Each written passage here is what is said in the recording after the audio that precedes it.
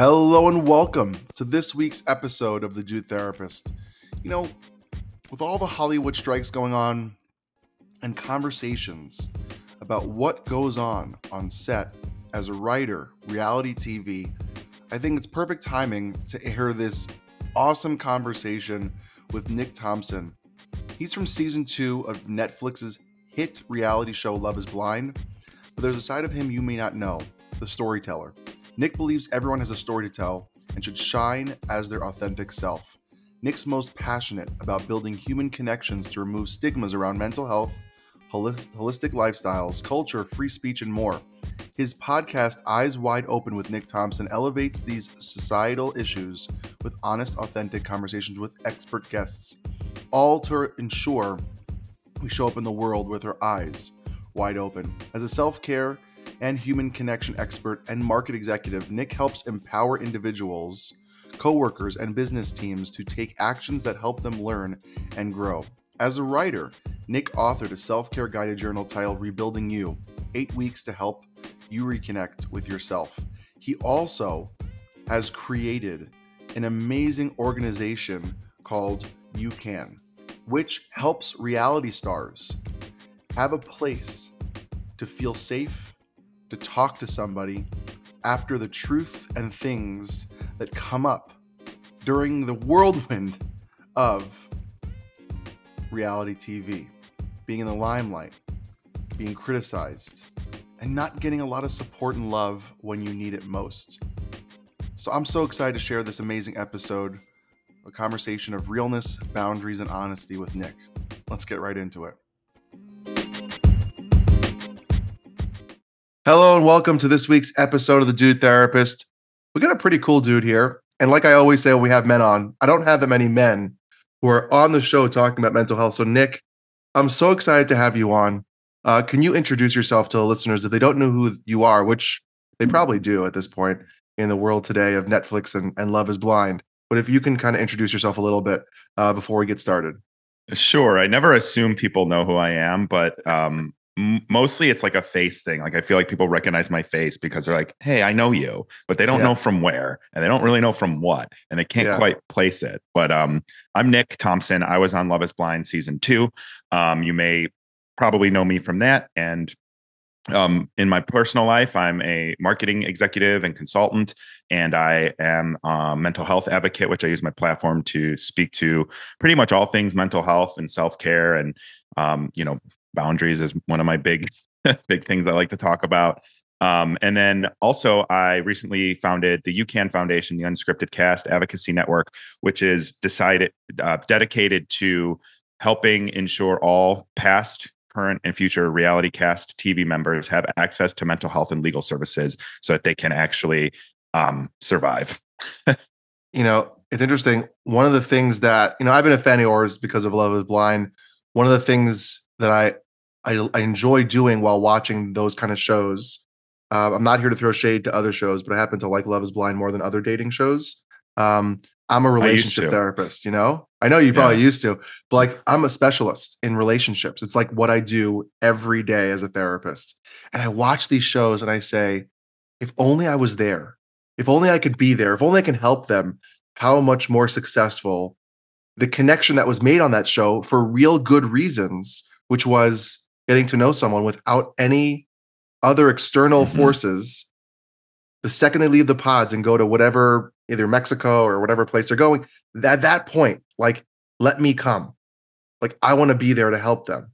Because you would think it makes so much more sense to me, because you think that a show would want success of their couples, and these shows don't have it because there's a make or break point in that beginning stage. And I know for you, I was so impressed by your level-headedness and like logic thinking about the way you just talked about relationships, the way you dealt with the things. And I'm sure we saw like 3 seconds of everything that you did because of those wonderful glasses that, hide the production, ease of flipping, flopping, and cutting and pasting the way they want to make their narrative come through.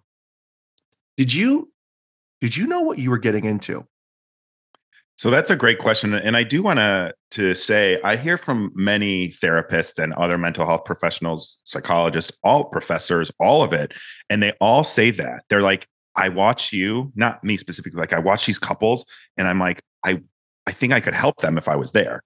And the difference is what you get is a producer who's stirring the pot, and you're then building toxic or unhealthy conflict, not even resolution, just conflict behaviors that you then have come up again and again and again because you're in this pressure cooker environment. And Mm-hmm. then when you leave and you get dropped back into reality, you are forced almost to like that's your relationship. So you behave in the way that you behaved there because that's then all you know. And Yeah. so, from my perspective, did I know what I was getting signed up for? Absolutely not. In some cases, at least, some I did. So, like, I knew I was signing up to go on, this quote love experiment that's psychologically based and all of this stuff. I knew I was giving up my phone for 3 weeks. I knew that I was going to be, obviously, the premise of the show. I knew, so I knew I was going to be dating 15 women at the beginning, and I was completely comfortable with going home after meeting all 15 and saying, hey, you know what? My person's not over there. And I was totally comfortable going all the way, which is what ended up happening because I had done a lot of work on myself and I was confident that I Mm. was just going to be able to show up as myself. What I didn't sign up for was being slowly ripped away of anything that identifies me. So they take your phone, then they take your IDs, your wallet, credit cards. If you had any cash, I pro tip to anyone, slip some cash in your socks because you're going to want to have something when you go on these shows. So they took that away and then they take away your passport and then they go through your bag. And so they just slowly sort of strip away anything that is part of how you identify or literally your IDs, your identification, and stick you in a hotel room for 2 days where you're basically not allowed to leave because you don't get a hotel key. And they tell you you're not allowed to leave. You're not allowed to interact with anyone else on the cast. And this is just guys in, one hotel, women in another. And you're stuck in this hotel room. All you can do is call and ask for a half-hour session at the gym, which they scheduled for all of us. Or the one day you could go to the pool. And if you wanted to go to the pool, you could do it in half-hour intervals. But again, you had to basically sign up for it. Otherwise, you're stuck in your room. And then you go to film and you're filming 18 to 20 hours a day. You're not getting access to food and water except on their schedule, no matter how many times you ask for it. I have dietary restrictions and preferences that they were aware of, they asked for, they had documented, didn't really do anything to follow those. So there were times that we would get fed and I could eat the side salad and that was Mm-hmm. it. Mm-hmm. So I lost 15 pounds in Mm-hmm. the first 3 weeks, which I did also not sign up for that. I did not sign up for a weight loss challenge, but that was a very in the moment, it's just slow and you don't really think it through. But when I think Mm-hmm. back to it all, it was like this was a progression of taking away my identity and manipulating me into staying and manipulating me into situations where I'm not well fed, I'm not hydrated, and I don't have sleep. Yeah, and it's funny is that the thing that kind of I think after this last Love Is Blind season, you really came out and really like pushed this beautiful organization that you're really trying to really create safety for people who from the outside looking in, from the watchers and the people who don't know what truly goes on. And we think it's all this, oh, I'm sure they're treated well and they're celebrities and they're fed well. And it's this amazing experience of being on a show. You're like, let's pull the curtain back and show the truth. How's that experience been that you've been like really trying to educate people? Have you got any backlash or pressure or like, how does that create for your mental health, kind of opening up that wound again? That's a great question. I have I had decided actively at the end of last year that I don't want to be quote a celebrity. I don't want to be in the limelight. I have my following that are here at this point really to follow me in my life and hopefully pick up some tips and tricks and things that I Mhm. learned that I share with everyone. And I just remember it was like a week before the new year and I had lost my job. I'd gone through a public divorce. I had Part of the reason I lost my job was the show. And so it's hard. And to this day, I still have trouble finding work. Like that's why I'm doing so much consulting because, Yeah. people just don't take you seriously anymore. So I had Hmm. decided I'm done. Like I don't want to be an influencer. I don't want to be a celebrity. I have this community that's great. If it, people talk about monetization, like if it makes sense to monetize something, I do, but that isn't something It's not that's your really a goal. priority of mine. Yeah. And so, I had decided like, that's it. I'm just going to talk about, connecting with people and mental health and wellness and taking care of yourself and doing things for you, because that's what I needed in the moment. Like I needed Hmm. to do things for me. And that was all, I was going to be able to really share. And, I got reached out to for a Business Insider expose on the mental health challenge and really all of the challenges that we faced during production. And I remember I read it and I was like, this is going to take me right back into it. Like I'm out of this. I didn't Yeah. have like publicists. I didn't have agency, anything. Like it was just Yeah. me. And, I turned down other media opportunities to like, oh, hey, we want to catch up with you, see if you're dating and all that. I'm like, I'm not dating. It's not anything exciting. It's actually really depressing. So like, no, I'm not giving an interview. Yeah. And this Business Insider one, I was like, I I'm the kind of person who used to say somebody should say something when something was wrong. And then I became the person that said something when no one else would say something. So Well, I I love didn't that. want to do this. I didn't want to, never in a million years thought I would go on a reality TV show, let alone come out and be one of the leading voices against how people are treated and how human rights are stripped away.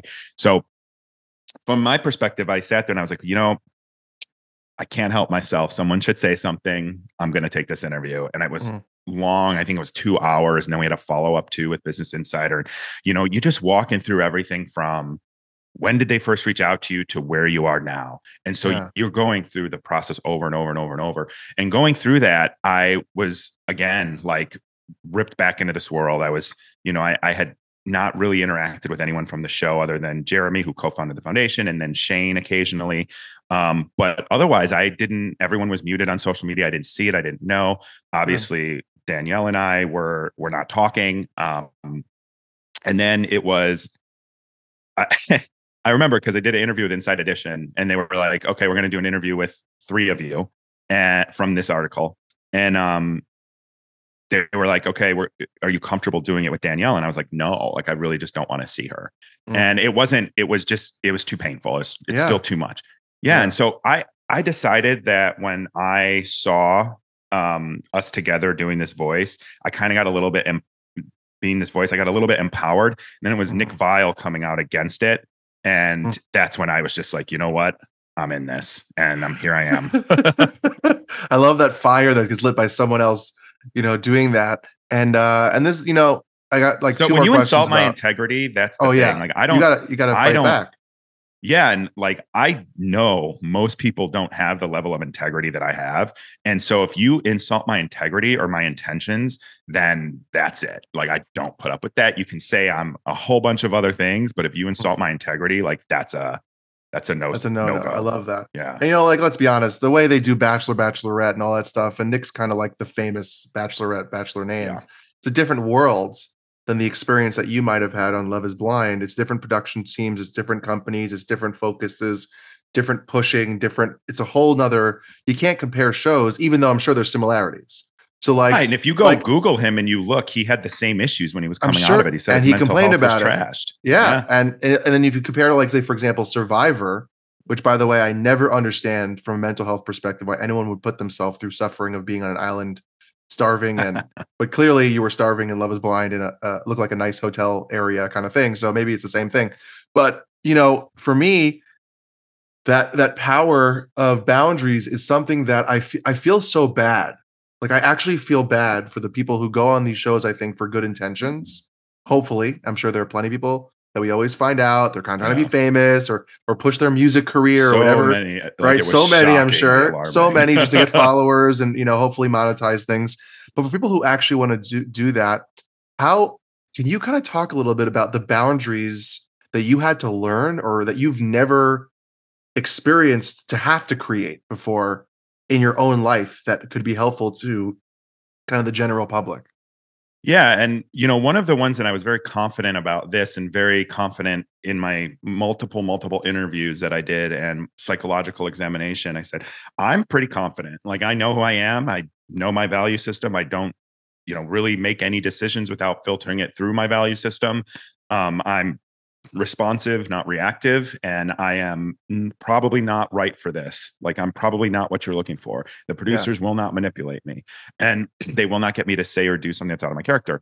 And so that boundary, there were multiple times where I was like, I'm not saying that. I'm not doing that. I'm not going there. There were, I mean, I can think of one kind of funny one off the top of my head. Like, I have an inversion table. I had a herniated disc a couple years ago. This was Yeah. the thing that helped me more than anything else. Highly recommend to anyone.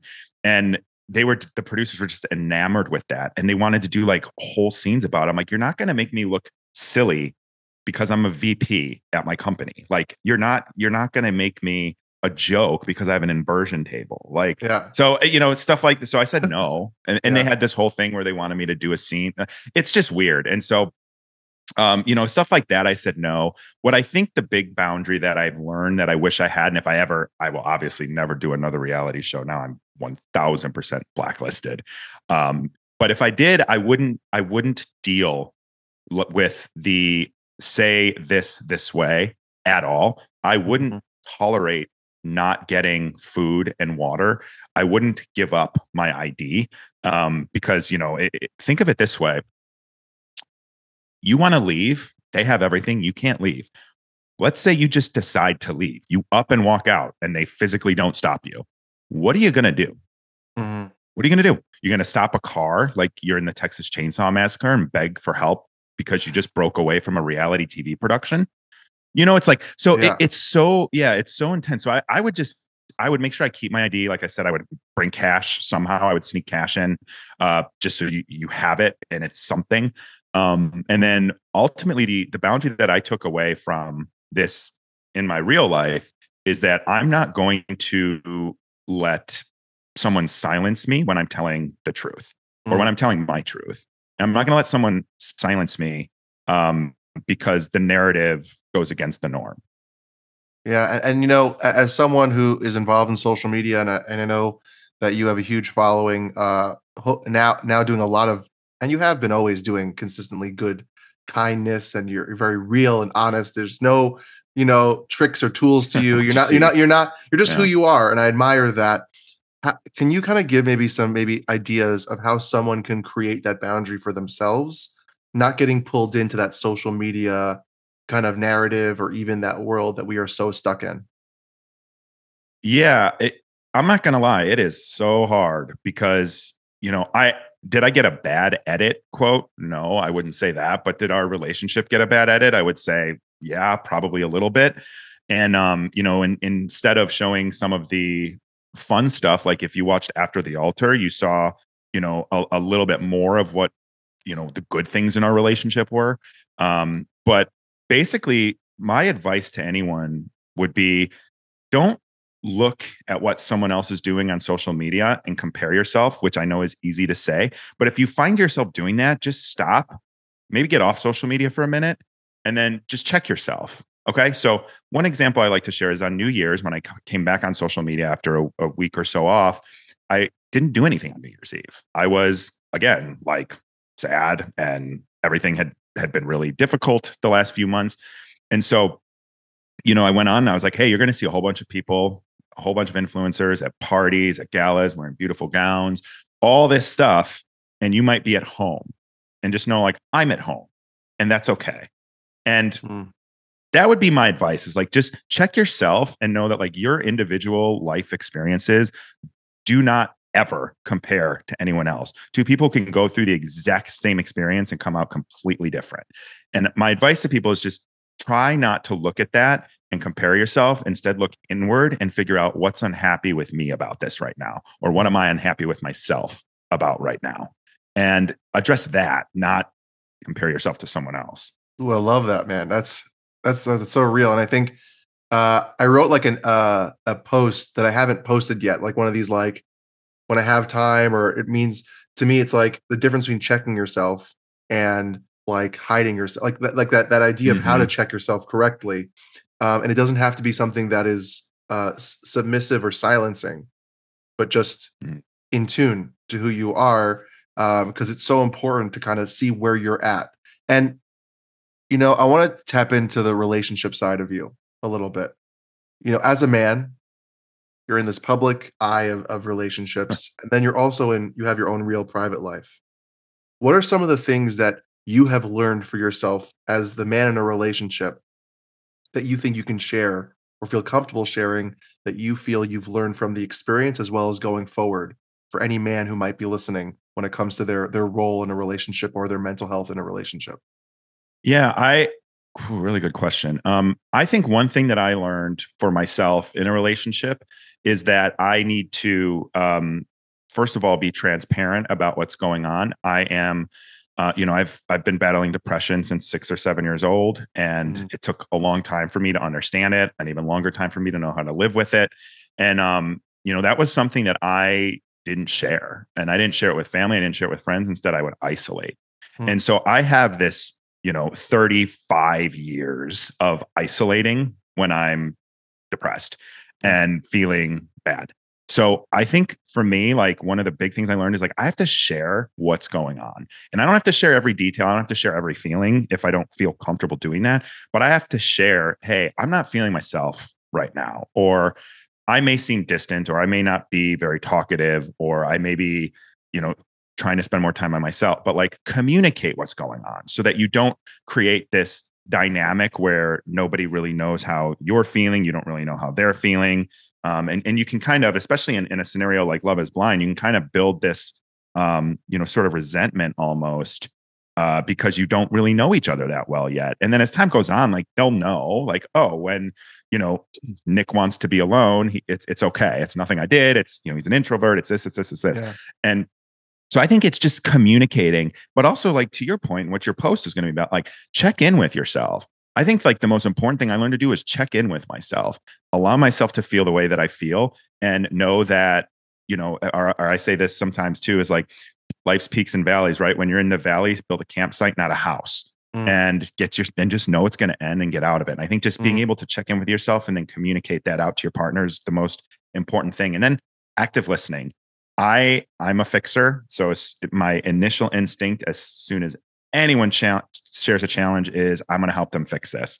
And that's not necessarily the way to be most of the time. So I've learned to try and listen better, but also ask what they need in that moment. mm. Yeah, one of the things that I really admired about you on the show, like I want to be very clear, when I watch these shows, I'm watching from a therapist lens because just I love love. Like it's what I do for a living, and Yeah. there's a reason why I do it. And your ability to I found your ability to not be reactive was so admirable, that you were so just you sat with things and you expressed, and you didn't just That's a there were learned skill. one or two times, of course, but that's production. So I don't know what to trust regarding what happened 10 minutes before, even 3 seconds before in the conversation of anything, right? How do I know? I can't trust any cut and paste of the Yeah. show. But from what I did see when I was watching, and even on the follow-ups, or watching your lives, your posts, you seem very grounded. For that's just maybe perception. I could be totally off. What has been your journey? You said learned. How have you learned to be that way? Because that's not something that we as human beings is so easily readily available. So what are some of the things that you've done to kind of hone that skill or hone that ability? Great question again. Wow, you were right about you do have good questions. So that was a being responsive instead of reactive was a learned skill. I used to be super reactive about everything. And that's kind of how my family is, to be honest. Like everybody's on edge. Everybody's, feels sometimes like they're a ticking time bomb. And so that was all I knew. And what I started to figure out was I don't want to be like that. I want to live my life on eggshells. And when I started in therapy when I was like 31, maybe 30, 31, one of the things that I learned again was boundaries. And so for me, that was, hey, like maybe you don't go see your family every Sunday and put yourself in a situation where you're going to be uneasy. Maybe you don't always pick up the phone when a friend calls or a friend is in need. And maybe you don't drop everything to go be there for somebody else all the time.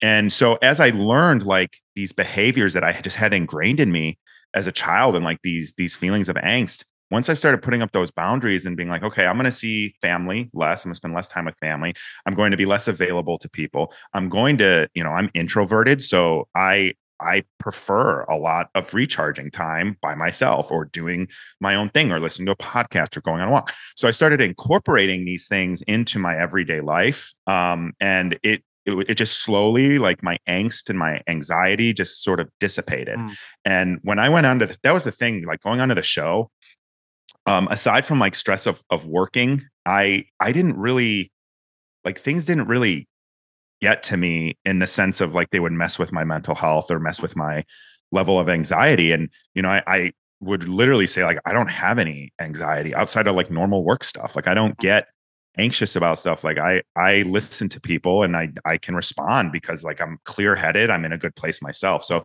I think just like taking care of myself and listening to what I need. And again, that inward checking was really just helped me to be like, okay, what's going on right now?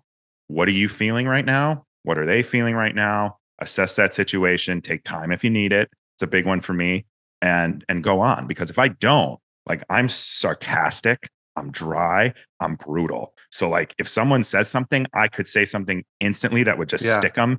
And sometimes I still do it in comments on social media. It's probably deserved, it's probably, they probably Yeah, deserve it. yeah, more or less. But otherwise it's just that learned skill of being Mm. able to take care of myself and look inward before saying something. That's so powerful. I don't think people realize how important that is. And something that you said, the idea that you said, I think there's a lot of pushback on that, which I think is wrong. The pushback people say, you sound so selfish, right? It's something that people say, like, you're not going to help your friends, you're not going to be with your family, you're not. And when I work with clients, or even when I do these kind of interviews, or people reach out to me, whatever it is, like I have like a QT, like it's not selfish, it's self-full. Like there's that's the middle balance, that's the middle ground. So yeah, you might see it as selfish because it bothers you. That's the thing that people don't talk about with boundaries, is that you create this boundary and people are like, what the hell are you doing? What, you're Yeah. not you're not saying yes anymore? You're saying no, you're not what? I It's can't to use you? protect that Yeah, relationship, though. That's the exactly. And thing. people People don't don't see look that. at it. And they They think it's think it's like a an punishment. affront, a punishment. Exactly. Yep. So what are some of the things that you might say to people who might be listening, who say, you sound so selfish. How am I dealing with, if I create those boundaries, how do I say no without feeling bad? How do I create those boundaries without backlash, or deal with the backlash? Because, you have to say no now often. I don't want to do this interview, right? You had Mhm. to deal with now another human being's life in the public, Danielle's life in the public, and your life in the public. And most people don't have a relationship for 500,000 people, and divorce, and the drama and the Mhm. intensities and the nitpicking every word you say, Commentary, right? Of like, Reddit, all oh, of they it. should have done this, they should have done that, whatever it might be in the craziness, right? How do you help someone understand how selfful it is and not selfish? What are some of the things that you can do to explain boundaries to other people?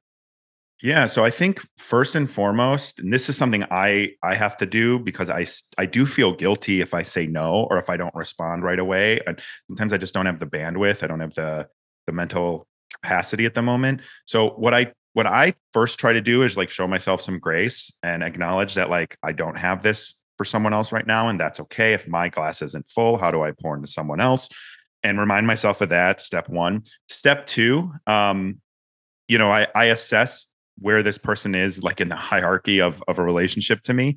And if it is someone that's super close, I really can't be there for them, or I really can't support them in that moment, or I really can't go to this event, or really can't go to this family gathering, then I will say, here's what's going on and here's why I cannot right now.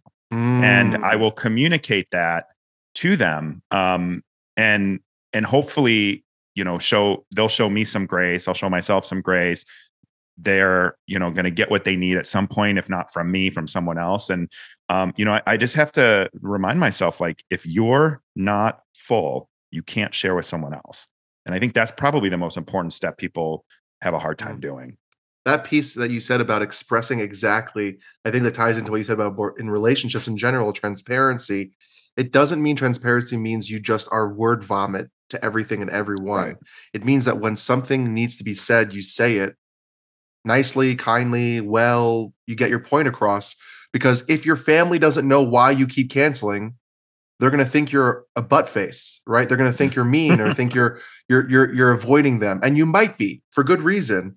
But there's more to it than just, oh, Nick's not talking to me, or you can then the other person can create such a narrative in their head that's the worst narrative you can think about someone without actually knowing. So I think what you said about relationships, if you need time or if you need space, hey babe, hey honey, hey mom, dad, brother, whatever it is, Mm. I need like a day or two to recover. I've had a couple months of craziness. I love you, care about you. It's not you. I really just need my own space. And that sentence just solves their own mental health struggle. Yeah. And you dealing with depression since you were like 6 or 7. What are some of the things that you can speak about that you think are very unique and maybe special to men and depression that people might not even know or be aware of, or women might need to hear about the men in their life? I completely support men speaking about it. And I think one of the things that was so damaging for me and took me so long to get to a place where I felt good about myself was because I didn't talk about it. In fact, I hid it. I would get depressed and I would be sick and call off work and I couldn't get out of bed. Or I would cancel plans for the same reason, or just go dark in some instances and isolate, that's my go-to move. And I think the way I grew up, and I grew up in like the 90s and the 2000s, that you weren't really allowed to talk about it as a man. Mhm. One, you weren't really allowed to have these feelings. You weren't allowed to be emotional or have emotions. You were supposed to be tough. You were supposed to work hard. You were supposed to provide for your family, and you were supposed to do it with a smile on your face. And what that does to this entire generation has been so damaging. And that's that generational trauma, right? It like comes down, down, down. And when I've had the ability to step back and I look at my, family all the way up to my grandparents that I remember, it's like, oh, this is how everybody is, and nobody talks about it. And so, my advice to men is it's okay, it's okay to not be okay. I have on my bracelet right here. Yeah. It's a daily reminder. And I would say that to all men, like, it's okay to not be okay. And you have people in your life and you may need to figure out who that is. And, maybe that helps you decide who should be in your life and who you should shed for someone else. But, find the people that you can talk about things with. Mm. Don't be ashamed of going on Psychology Today and finding a therapist. Don't be ashamed of reaching out and asking for help. And then for partners or women or other men or whomever, what I would advise is do check-ins, because it is very hard for men to talk about this because society has ingrained it in us that we have to be a certain way and we have to be, quote, manly. Yeah. And so I would just encourage, like, check in.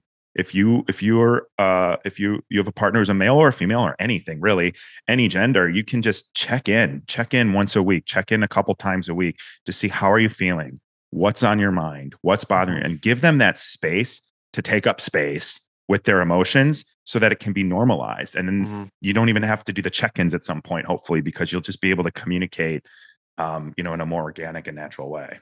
Yeah. There's 3 questions I heard from a guy named I forgot his first name, but his Instagram is Real Clark. He's ESPN Instagram. He has the podcast called The Pivot. Um, Okay. and he has this line. He goes, "Are you okay? How are you doing? And how can I help?" Right. Yeah. So it's, are you okay in general? How are you doing today? Is there any way that I can help you in whatever you're struggling with? I love that. And it doesn't have to be something that you nag someone if they're off. Are you okay? Are you okay? You just ask it once in a while. Check in with your friends, especially men to men, right? Because I think that we don't do that for each other as men. Mm-mm.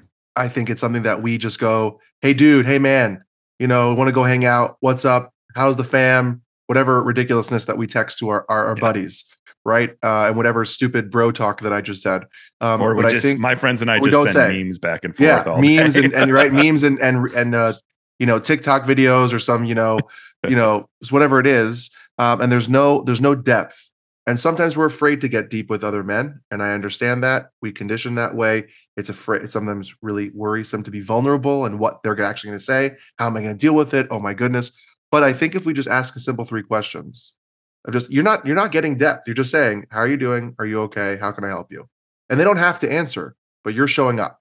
And it's not that you're asking deep questions like, hey, I know last time you talked about this, this, and this. I want to check in with that specific situation. You're just Right. showing I care about you. And I think the thing that I'm always jealous about is that women do that for each other so often. Yes. And I'm always so jealous of female relationships, of the vulnerability and emotional connection that is so easily available. And I think if we do that more often as men and become accustomed to that, I think we would just be kinder, happier, more stable Less people and stressed. a Yeah. better society. And I want to, and the last thing I really want to ask you is that my wife shared your organization with me, and she's like, yo, you got to check out what Nick's doing. This is amazing. And I looked into it, and I am so impressed that I think people assume that when person goes on a reality show, that their life is all of a sudden either better, amazing. You have followers that must equal awesomeness, Yeah, every parties, follower you make every $1 a amazing, year. right? Whatever it might be, everyone thinks that you have this golden ticket. And the reality is it's not true. I'm not saying that you don't have good lives outside of reality shows. I'm saying just because you're on a reality show doesn't mean you have the golden ticket. And can you give, and talk a little bit about this amazing organization that you started that I actually am associated with right now. And I'm really excited about it because I can't That's wait to help awesome. people. And that's really what got me really more interested in you. I already am a fan of you before, but this organization really put it over the top to the beauty that you're creating in the world. Well, thank you for the kind words, and thanks to your wife as well. That's really good to hear. So the foundation, as I mentioned, is designed and dedicated to ensuring that reality stars get legal and mental health support, because you sign these contracts and they're like 30 pages long. Some of them are even longer. And you don't really know what you're signing up for just from reading this contract. And people say, oh, you should have read the contract. I did read the contract. I had the contract amended in ways too because of my work. And so I did read the contract. But the bottom line is, like, you really don't understand, to your point on how you speak about editing, that when they say they can defame you, they say you can be misrepresented, they say, you're thinking to yourself, well, I'm not going to do anything stupid. I'm not going to be the villain. But they can literally edit you to say something you said in a different conversation, in a new conversation, and just not show your mouth moving. And they can move scenes around, which they've done recently in season 4, which is awful and horrendous. There's a scene I just recently watched back some of my season for a video that I was having produced, and it was like hard to watch. But one of the scenes in the pods, I was like, I definitely did not say that to that person. Like, that was not have come up in our conversation. And we had like 3 conversations. So it was like, I knew I didn't say that there, but they threw that in there.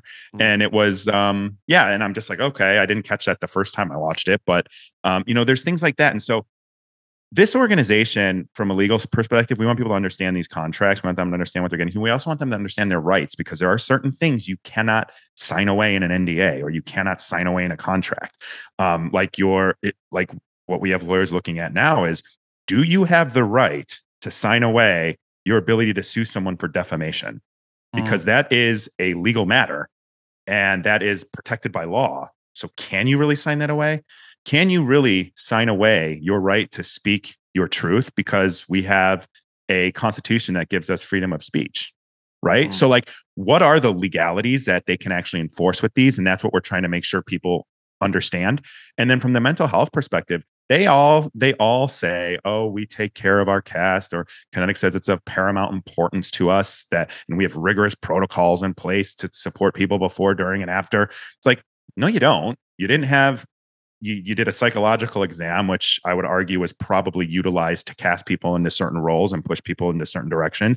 You didn't have anyone on set, because if you did, I imagine they would have wanted to come out when Danielle had a panic attack in Mexico. And then I begged for help afterwards because we couldn't find a couples counselor just because it was COVID and so many people were overbooked. I'm sure you lived through that too, where you were, working. I mean, my therapist was like, I think she said she had like 30 a week caseload during COVID. And she was like slowly letting people, when they leave, it was like, okay, I'm not going to fill that slot. So like people were busy and we couldn't find anyone. We just literally couldn't find anyone that could take us. So, putting this network together, and thank you for being a part of it and thank you for supporting it.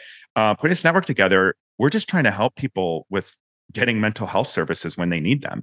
And the outpour from other reality shows, competition shows, game shows of people saying, I had my first panic attack on set. There was no one there to help me. I was, sexually assaulted. And they gave me an IV, a security guard, and said, let's keep filming. And it was just, you hear these stories, and those are some of the worst ones, or whatever. What just happened on The Ultimatum, Queer Love, I think is deplorable, despicable, because you have a community that's like already marginalized and then already, scrutinized by some of the public. And then you put them in a reality TV show and you make it worse. Like, I think that's horrible. And some of the people I've talked to from The Ultimatum, Queer Love have been extremely damaged. And so making sure that people have somewhere to go when they need those services, and that we have a network of people. I think we're close to having someone in all 50 states because, as you know, licensure depends on state lines. And, I think just having that network so that we can pair people up. I mean, think of it like this from not every therapist is good for every person. So we think of it like, okay, well, we're going to put, someone from a show comes to us and like, I need help finding a therapist, or I need help, with mental health services of some sort. We want to be able to say, here's 3 profiles, like which one fits best for you, and if that doesn't work, that's okay. We've got these other 5. And so that's kind of the goal there, is to just be this resource right now.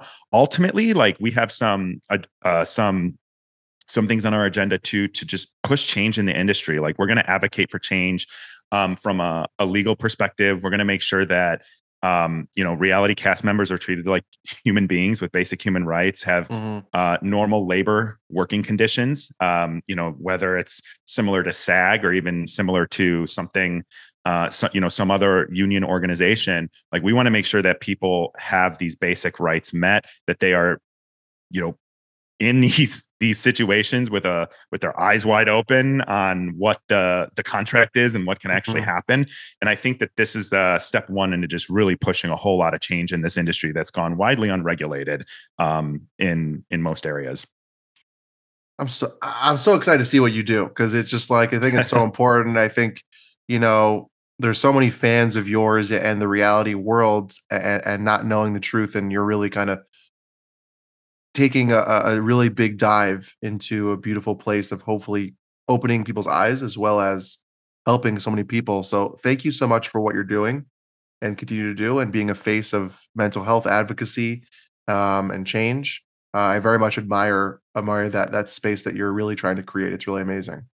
Well, I appreciate you saying such. You're so kind. Thanks. Well, thanks so much for being on the show. And I really, really, really enjoyed the conversation. Me too. Thank you so much for having me on. I appreciate it. Thanks so much for tuning into this week's episode of The Dude Therapist. It means a lot to me, because without you, the listeners, this podcast can't happen. So every listen, every download, every rate, review, and share means so much to me. And I hope you enjoyed these conversations as much as I did. Talking about wellness, mental health, and relationships is one of my passions, and that's what this podcast is all about. So thanks so much for tuning in. As always, if you have any questions, concerns, ideas, thoughts, collaborations, email me at thedudetherapist@gmail.com. Always feel free to DM me on Instagram at thedudetherapist. Don't forget to be kind to yourself and to others. And as always, see you next time on the Dude Therapist podcast.